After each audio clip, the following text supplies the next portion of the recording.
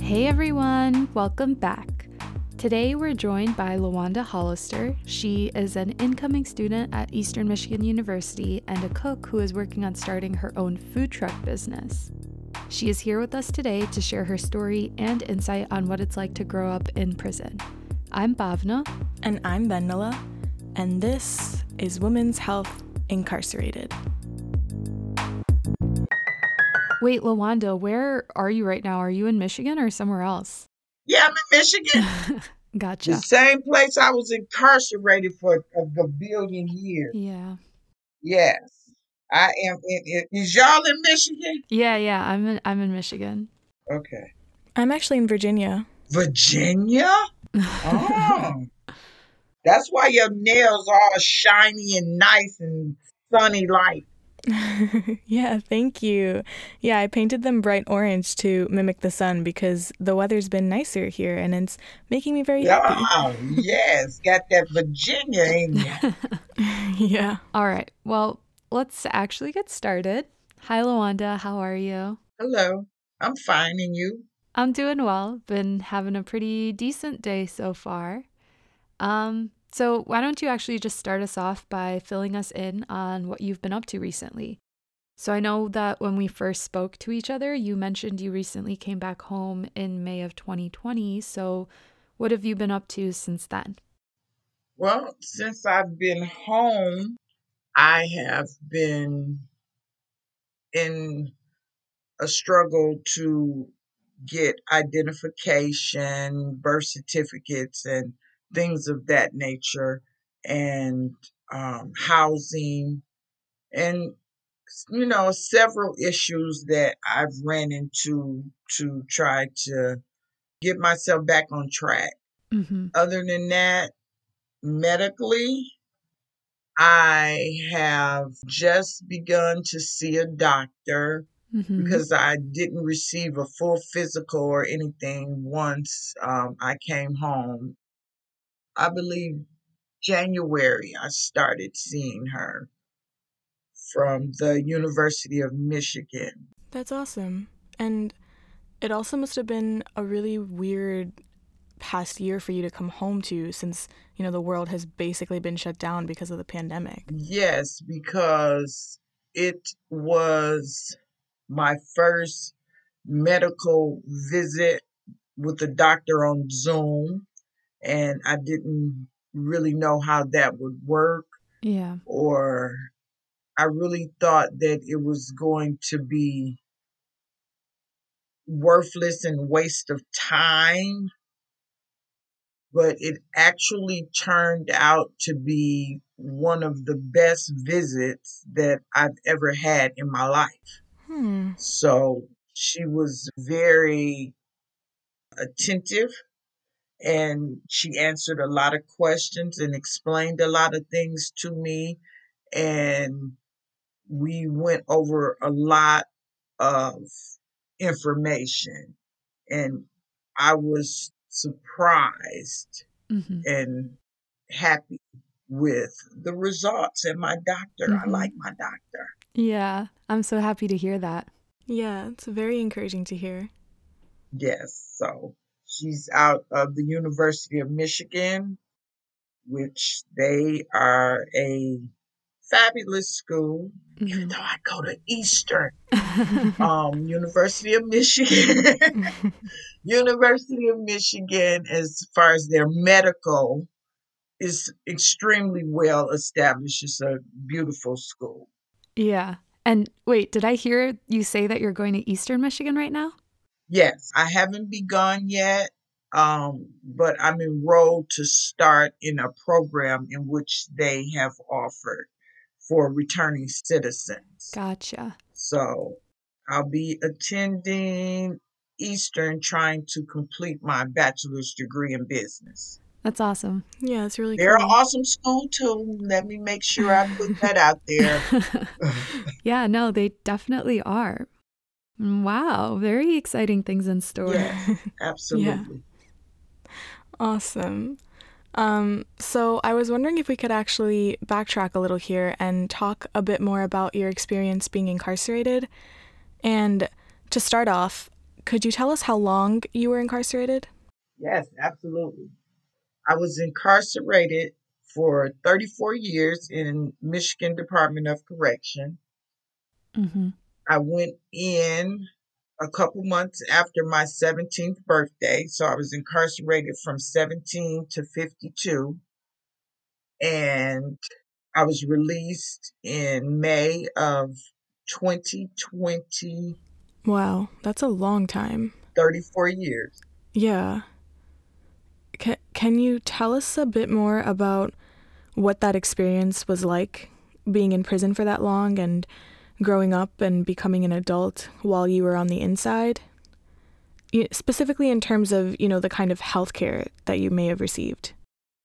Well, when you begin at 17, you're not thinking about medical issues. Mm-hmm. Right. You're not thinking about your health issues because you're young. You're basically still a kid. Mm-hmm. Me personally, I didn't have to deal with medical issues, and if something was wrong with me, I told mom took me to the doctor, and so that was that. Right. But when you're incarcerated and the staff or the healthcare, I won't even say the staff, I'll say it's the healthcare. The procedures and the policies for the way they do things is poor. For an example, I had silver crowns on all of my molar teeth in the back. The dentist said that they had continued to rot up under the crowns, but I couldn't get them removed because I hadn't turned 18 yet. And Mm-hmm. even though I was in the care of the facility, they couldn't give medical permission to have them removed. Hmm. So I had to wait till I turned 18 to have my teeth done. Wow. So that was like one of my very first experiences medically. And it was basically like that throughout the whole, incarceration. There's always an issue.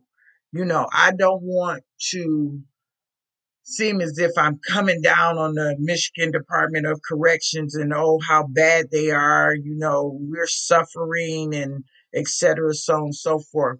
However, I feel like the procedures and the policies that they have in place don't actually do what they're one designed to do, and they don't do what they actually say they do.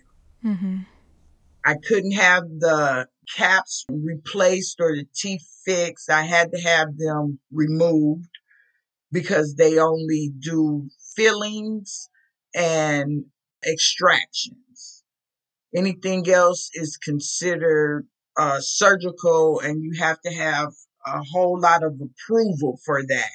Hmm. So, So it basically sounds pretty inefficient and inadequate. oh, absolutely. Absolutely. There's a lot of hoops and things that you have to go through in order to receive any type of medical assistance. Mm-hmm.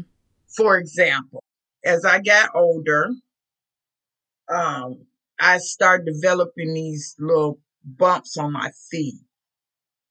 And I went to the doctor and they told me that I had it's a form of eczema and it's caused by a nervous condition, which means that I was bringing it onto myself. Hmm. Blistering eczema, that's the name of it. And that's caused by stress? Yes, and it's caused by stress, which blistering eczema actually is something. And Right. so for over 10 years, I walked around believing I had blistering eczema. Mm-hmm. and that I was causing it myself. And when I got out and I was able to see my medical doctor here,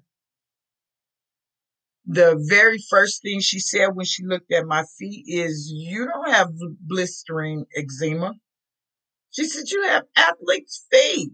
Oh my God. So it's like something as simple as that. So I've been walking around 10 years with athlete's feet when you could have simply did as the doctor here did, gave me a antibiotic and a cream, and it cleared up within a matter of a week. Wow.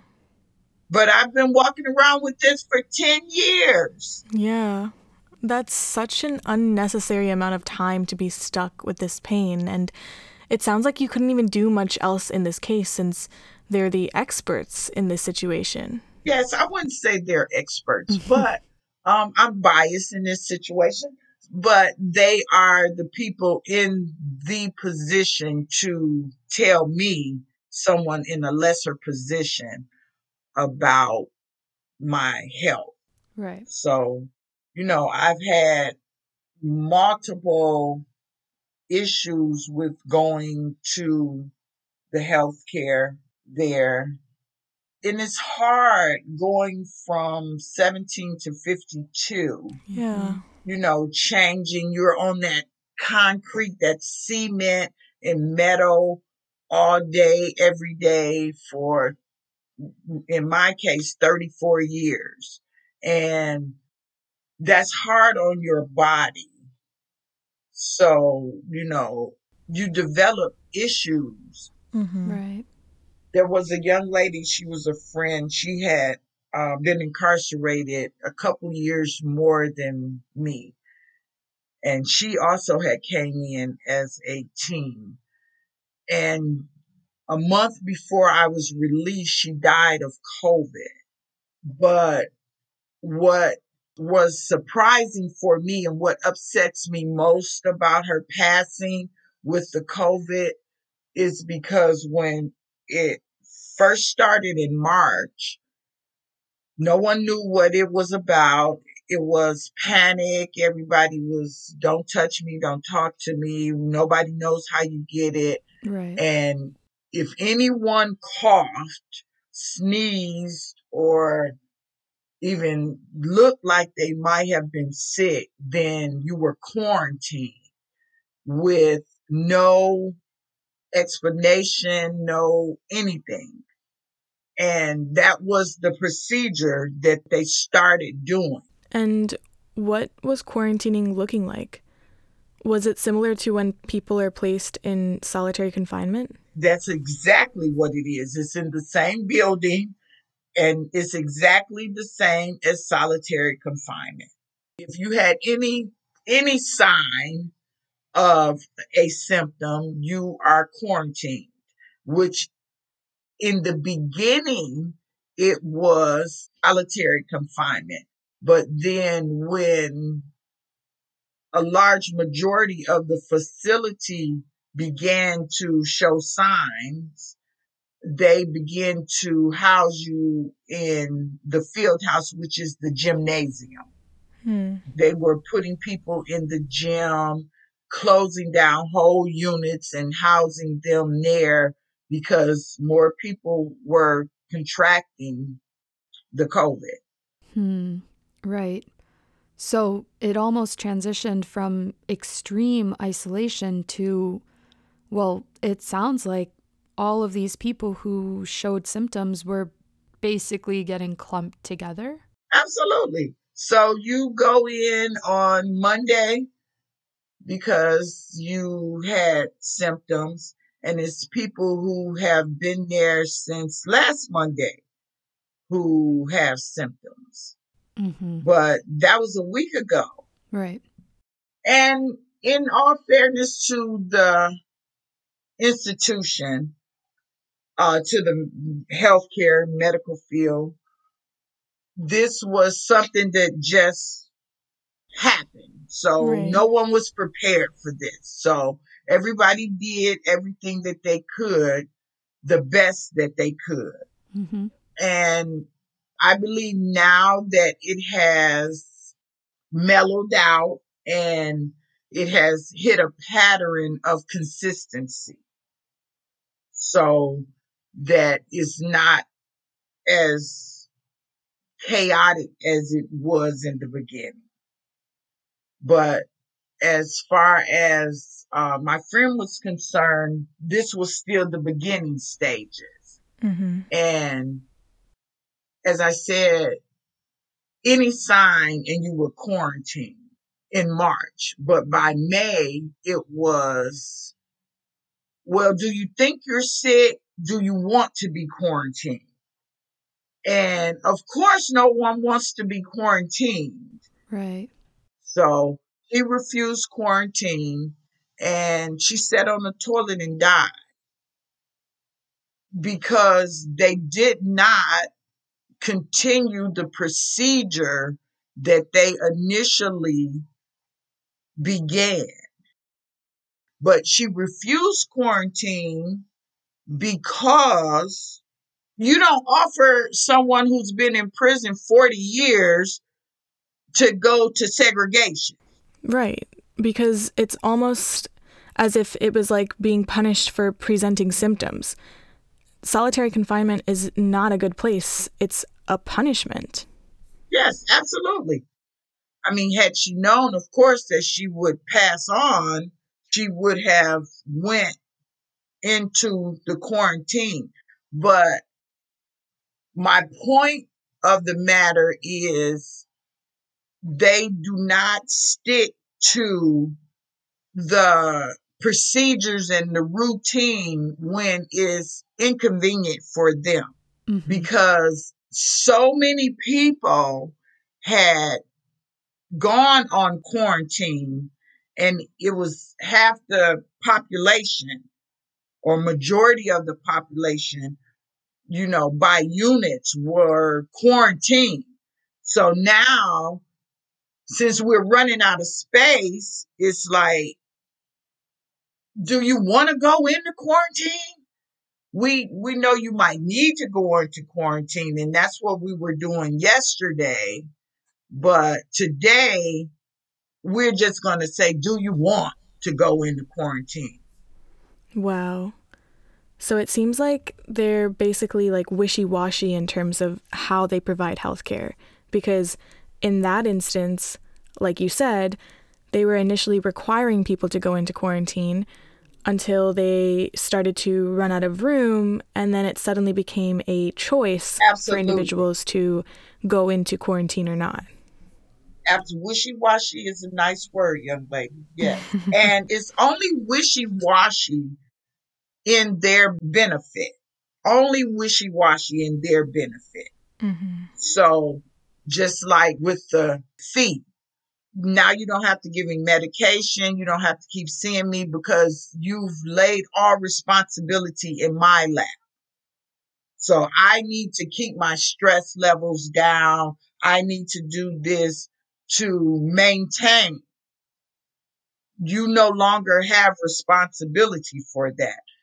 So that is how it is, how it has been, and hopefully it will change, but it has been like that in the entire time that I was incarcerated.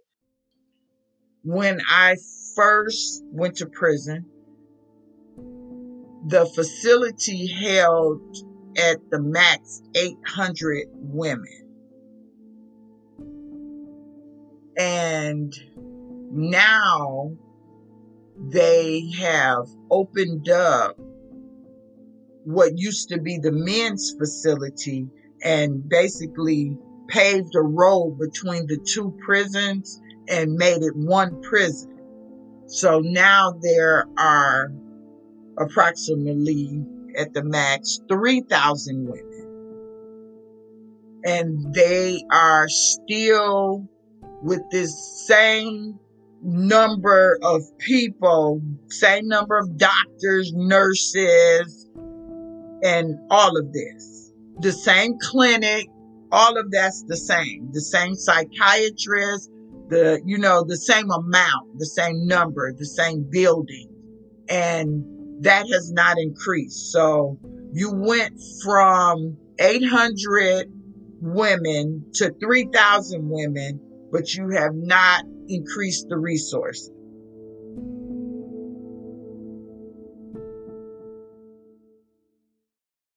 Do you feel that the conditions in which you were incarcerated, like, for example, the food or where you were sleeping or, just the overall environment, do you feel like there is a connection, in your opinion, between these factors and your health? Yes, absolutely. The food that you receive it looks good on paper on the menu. When people see it, they're like, oh, well, y'all have fresh fruit as an option for the meal, but they don't tell you the only fruit that we receive is an apple, and in the summer months or in season, a banana. Hmm. So you don't receive fresh fruits and vegetables and things like that. Mm-hmm. And that, of course, plays a very large role on the things that you eat. You eat a lot of things that are high in starch, and milk is at its lowest grade, is usually like powdered milk that they've mixed and made. So imagine trying to live 34 years off of powdered milk. Right. I just don't think that that's quite healthy. Yeah. How is it different now that you're on the outside? Like, what kinds of foods have you been able to incorporate into your diet to eat more nutritiously? Everything. Everything. I stay on the fresh fruits and the vegetables. I love vegetables. And I'm naturally thin. I'm naturally thin. And I was 115 pounds when I went into prison. But then again, I was 17 years old and I stand 6 feet tall. So they always said, oh, you're underweight, you're underweight, you're underweight. So what they did was gave me a detail or assignment for a double portion of the food that they serve. So now I'm getting 2 scoops of mashed potatoes Uh-huh. and 2 scoops of rice and trying to build up my weight. Mm-hmm. So when I left the prison, I weighed 240 pounds. And immediately I dropped the weight off when I was released. And Hmm. I went from 240 to 160. And was that a conscious decision of wanting to lose weight? Absolutely not. It changed with the eating habits, Mm-hmm. because now I'm able to eat the broccoli and the beans, string beans, and different things like that. And um, I'm able to get juice and, you know, but the doctor, being a doctor, was concerned about that. So Right. she tested me for any and everything that she thought could possibly be the reason for what she called dramatic weight loss. Right. But there is absolutely nothing wrong with me. I am healthy. Yeah, that's great. So she says, as long as I maintain this 160 and it doesn't go down any further, then I'm fine. So I appreciate, the medical attention as to compare to what I got. That to me is one of the differences. Mm-hmm. The way you eat, and then you're not moving around a lot. You have a routine but you're not active. Right. And then coupled with the eating habits, because all we do is eat potato chips and ding dongs and, so So you didn't really have a whole lot of control over what you could eat or who you could see for health concerns, but what did you feel like you had a sense of autonomy over while you were inside, in terms of taking care of yourself? I would say very little. I can't say absolutely zero because then I would be lying.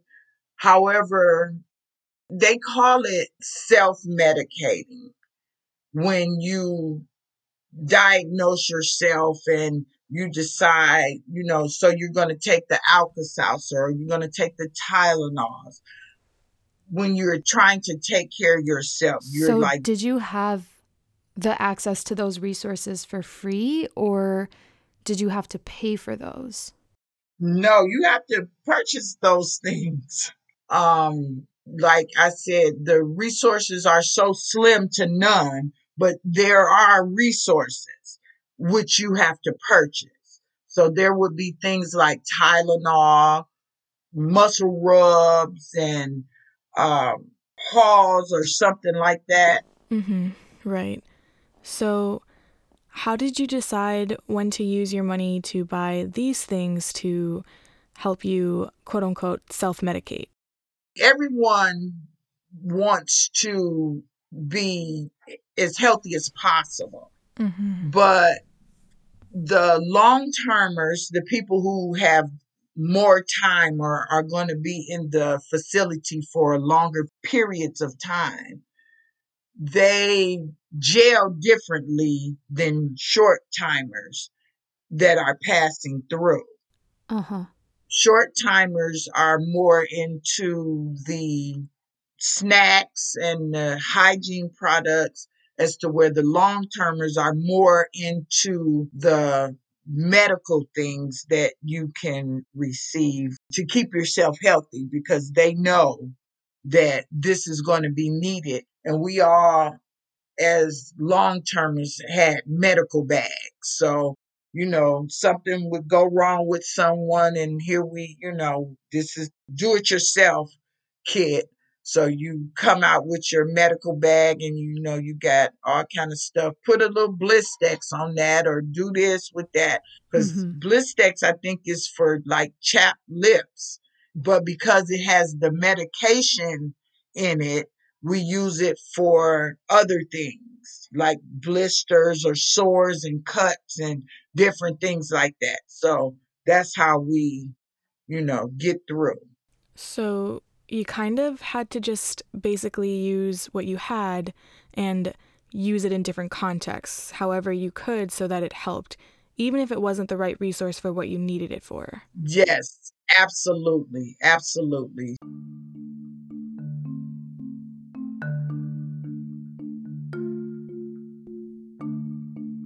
We've been talking a lot about the physical health effects of incarceration and what that's been like. And I was wondering, how was your experience mentally of being incarcerated when you were there? Going from being a teenager to being an adult. How was that experience like for you in terms of your mental health? I feel like I coped a lot better with the physical than I did with the mental. One of the first things that the psychiatrist told me when I entered into the system is that incarceration is a entirely separate world. Mm-hmm. And what happens is people get stuck mentally at the age they enter. So she basically was telling me mentally I would be stuck at 17. I refuse to allow that to happen. However, what she said is absolutely true. It is absolutely true. And I'm not even going to try to, like, in no shape or form discredit her from that. because even now, being released, I'll get ready to do something and I have to tell myself, you're not 17. Or I'll look at something and I have to tell myself, you're not 17. Mm-hmm. Even though you know you're aging, you're looking at yourself every day, you're aging, and mentally, you've just gone through another birthday. So it's not as if you still think you're 17. Right. However, somewhere, for whatever reason, you have to constantly remind yourself that you are not the age or in the place that you were, regardless of how much education, how much reading or whatever it is you learn, there is still a space for whatever reason. I'm not a therapist either, but for whatever reason, there is still that space that you have to continuously remind yourself is not yesterday. Right. Does that make sense? Yeah. That was actually very powerful to hear you say it in that way. It's also at the same time kind of hard to wrap my head around just because obviously I've never been in that situation, and it definitely feels like I can more easily reflect constantly on how I'm growing and changing each year of my life, whereas for you, when you were stuck in that environment for so long with not a lot of stimulation to recognize the fact that you were growing, it just sounds very difficult to come to terms with. And you don't want to be a 50-year-old reminding yourself that you're not 17. Mm-hmm. Even in like looking at fashion and, music and different things like that, that's what a 17-year-old would wear, not a 50-year-old.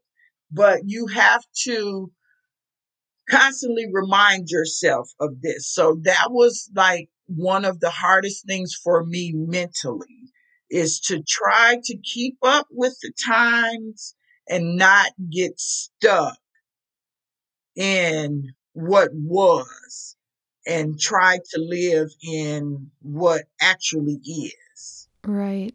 And what are some of the tools that you've been using for yourself to kind of help you cope with that?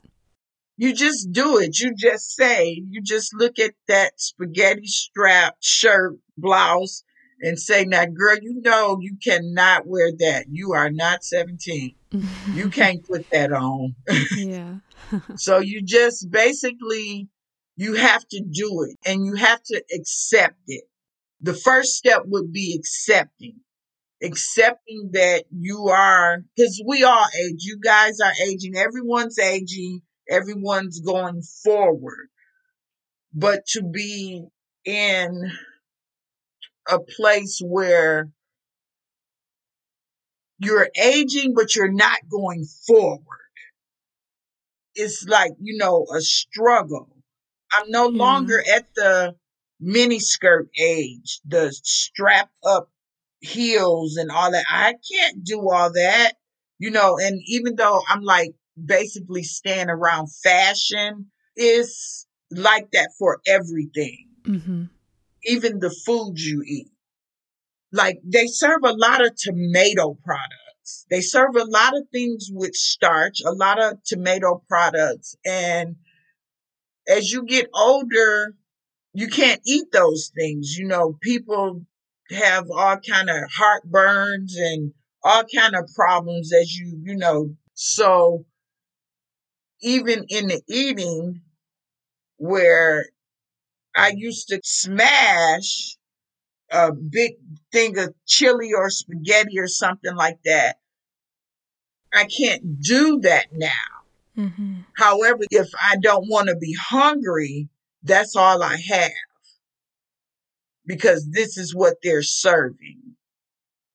So it's like mentally, that this chili is getting ready to mess you up. This is getting ready to mess you up, but it's either don't eat it and be hungry or eat it and suffer through. Right. So it's like you have this awareness of the things that are changing inside of you, both physically and mentally, but you're kind of just trapped and you can't really do anything about it. Whereas for people on the outside, they have that option of at least reflecting. Even if growing up and growing older is hard to cope for anyone in general. But I feel like when you don't have an environment that allows you to at least cope with this idea of growing older in a normal way, it's just even more difficult to have to go through that entire process of mental realization. That's exactly what I was trying to say. Yes. So most people incarcerated are there for their own behavior, and they suffer through behavior problems and addictions and things like that. I fortunately didn't have the addiction problem, but I still had issues. Mm-hmm. And growing up inside of a facility where I started as a teenager, which was meant for adults, Mm-hmm. it was hard Right. because then I became the adult.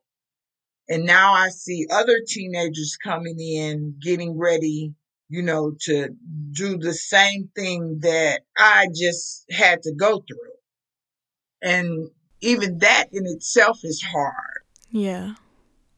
I mean, but it's like, what do you do? What do you do?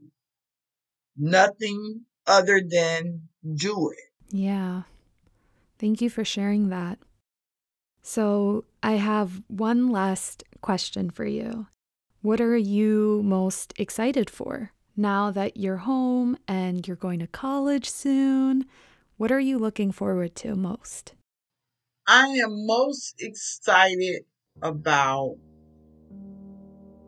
freedom, simply being able to make choices because I gave up the opportunity to make those choices when I went into the institution. And so now I'm once again able to make those choices. I'm able to choose on any scale from the most minute to the more serious choices, the things that I would like to eat, do, wear, whatever choice it is, I get to make that choice. But I still have to remember I'm not 17.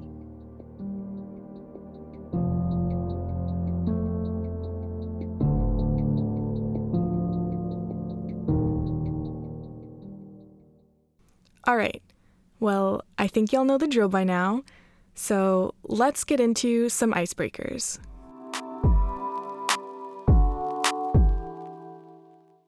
So, Lawanda, I know that the last time that we talked to you, you mentioned how you love cooking. So, for our first question, we wanted to ask you, what is your favorite dish to cook and what's your favorite to eat? Well, a lot of my cooking skills were developed in the institution with the use of microwave. So I've done a cookbook and I'm trying to actually start my own business, which is a food truck, which caters to the meals that we make inside the prison. Ooh. And I'm finding that cooking out here is a lot different on the range or the stove or whatever it is you guys call it. Yeah. So I'm basically reinventing and redoing and experimenting and seeing what works and what doesn't work. Mm-hmm. And I'm just really having a good time with trying to figure it out because these items out here. There's such a choice. Yeah. And so it's just basically that's it. I don't have any particular meal that I like. I just like making them all. I like making them all, experimenting, trying to figure out what works best and what the people are gonna like. Yeah, I'm really excited for this food truck of yours. Oh, you and me both. Yeah, that's really awesome, and I cannot wait for it as well. So for our next question, if you had only 3 words to describe yourself, what would they be? Oh, Lord, 3 words. Okay, let's see here. Oh, my goodness. The first would have to be resilient Mm-hmm. because I'm going to keep going. Yeah. And second would be, I don't know. I don't know. This is a vain question, young ladies. Let me see. No, it's not meant to be vain. It's meant to be exciting.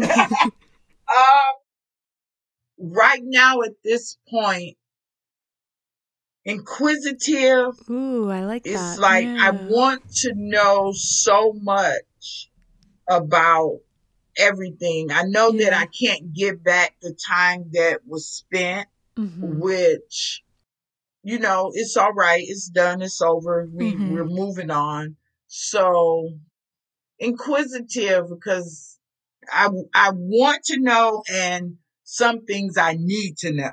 Yeah. Yeah. I love that one. So I have no idea about the third one. How about energetic? Yes. Okay. I'll take that. I'll take that. And, I'm really not, but I am, but I'm not trying to do the dating thing. Oh, But Uh-huh. it's nice. like, once again, I have to remember I'm not 17. Mm-hmm. So I be looking, and I like to roller skate. And Ooh. I'm actually I'm actually very good at it. Yeah.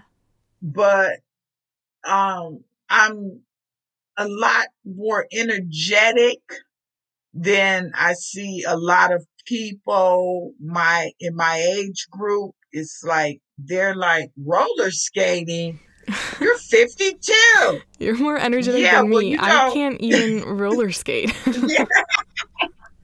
yeah, they're like, oh, and you're kind of good at this too. Yeah, so it's like I want to, I like to walk and Yeah. be active and move around and stuff because I haven't been doing a lot of that for 34 years. Mm-hmm. Right. So, yes, energetic. I like that. So, what are my 3 words? You got resilient, inquisitive, and energetic. That would be me. Yep. All right. So, for our last question, if you had your own late night talk show, who would you invite as your first guest? Oh my goodness. Huh. I for years watched Oprah, Mm-hmm. and I loved Oprah. Yeah. I still love Oprah, Yeah. but I watched her because her first year she started was my first year of incarceration. So I watched her throughout my whole incarceration and was glad to see her move on to her own show, which we couldn't get the channel. So that's what made me not be able to continue to watch her. But Mm-hmm. I think it would probably maybe Oprah Mm-hmm. because she, has so much knowledge about so many things as to where Right. most people are simply well versed in their particular field. Yeah. And they may know a few other things, but she knows a lot about a lot of different things. So I would like that. I love that. Yes. Oprah would be my answer. That's a solid answer. Yeah, I love that. Yeah. All right. Well, that's all the questions that we have for you. Thank you so, so much for coming on today, Lawanda. It was such a pleasure to meet you, and we had such a great time speaking with you and learning from your experiences, and we appreciate so much that you were willing to share them with us.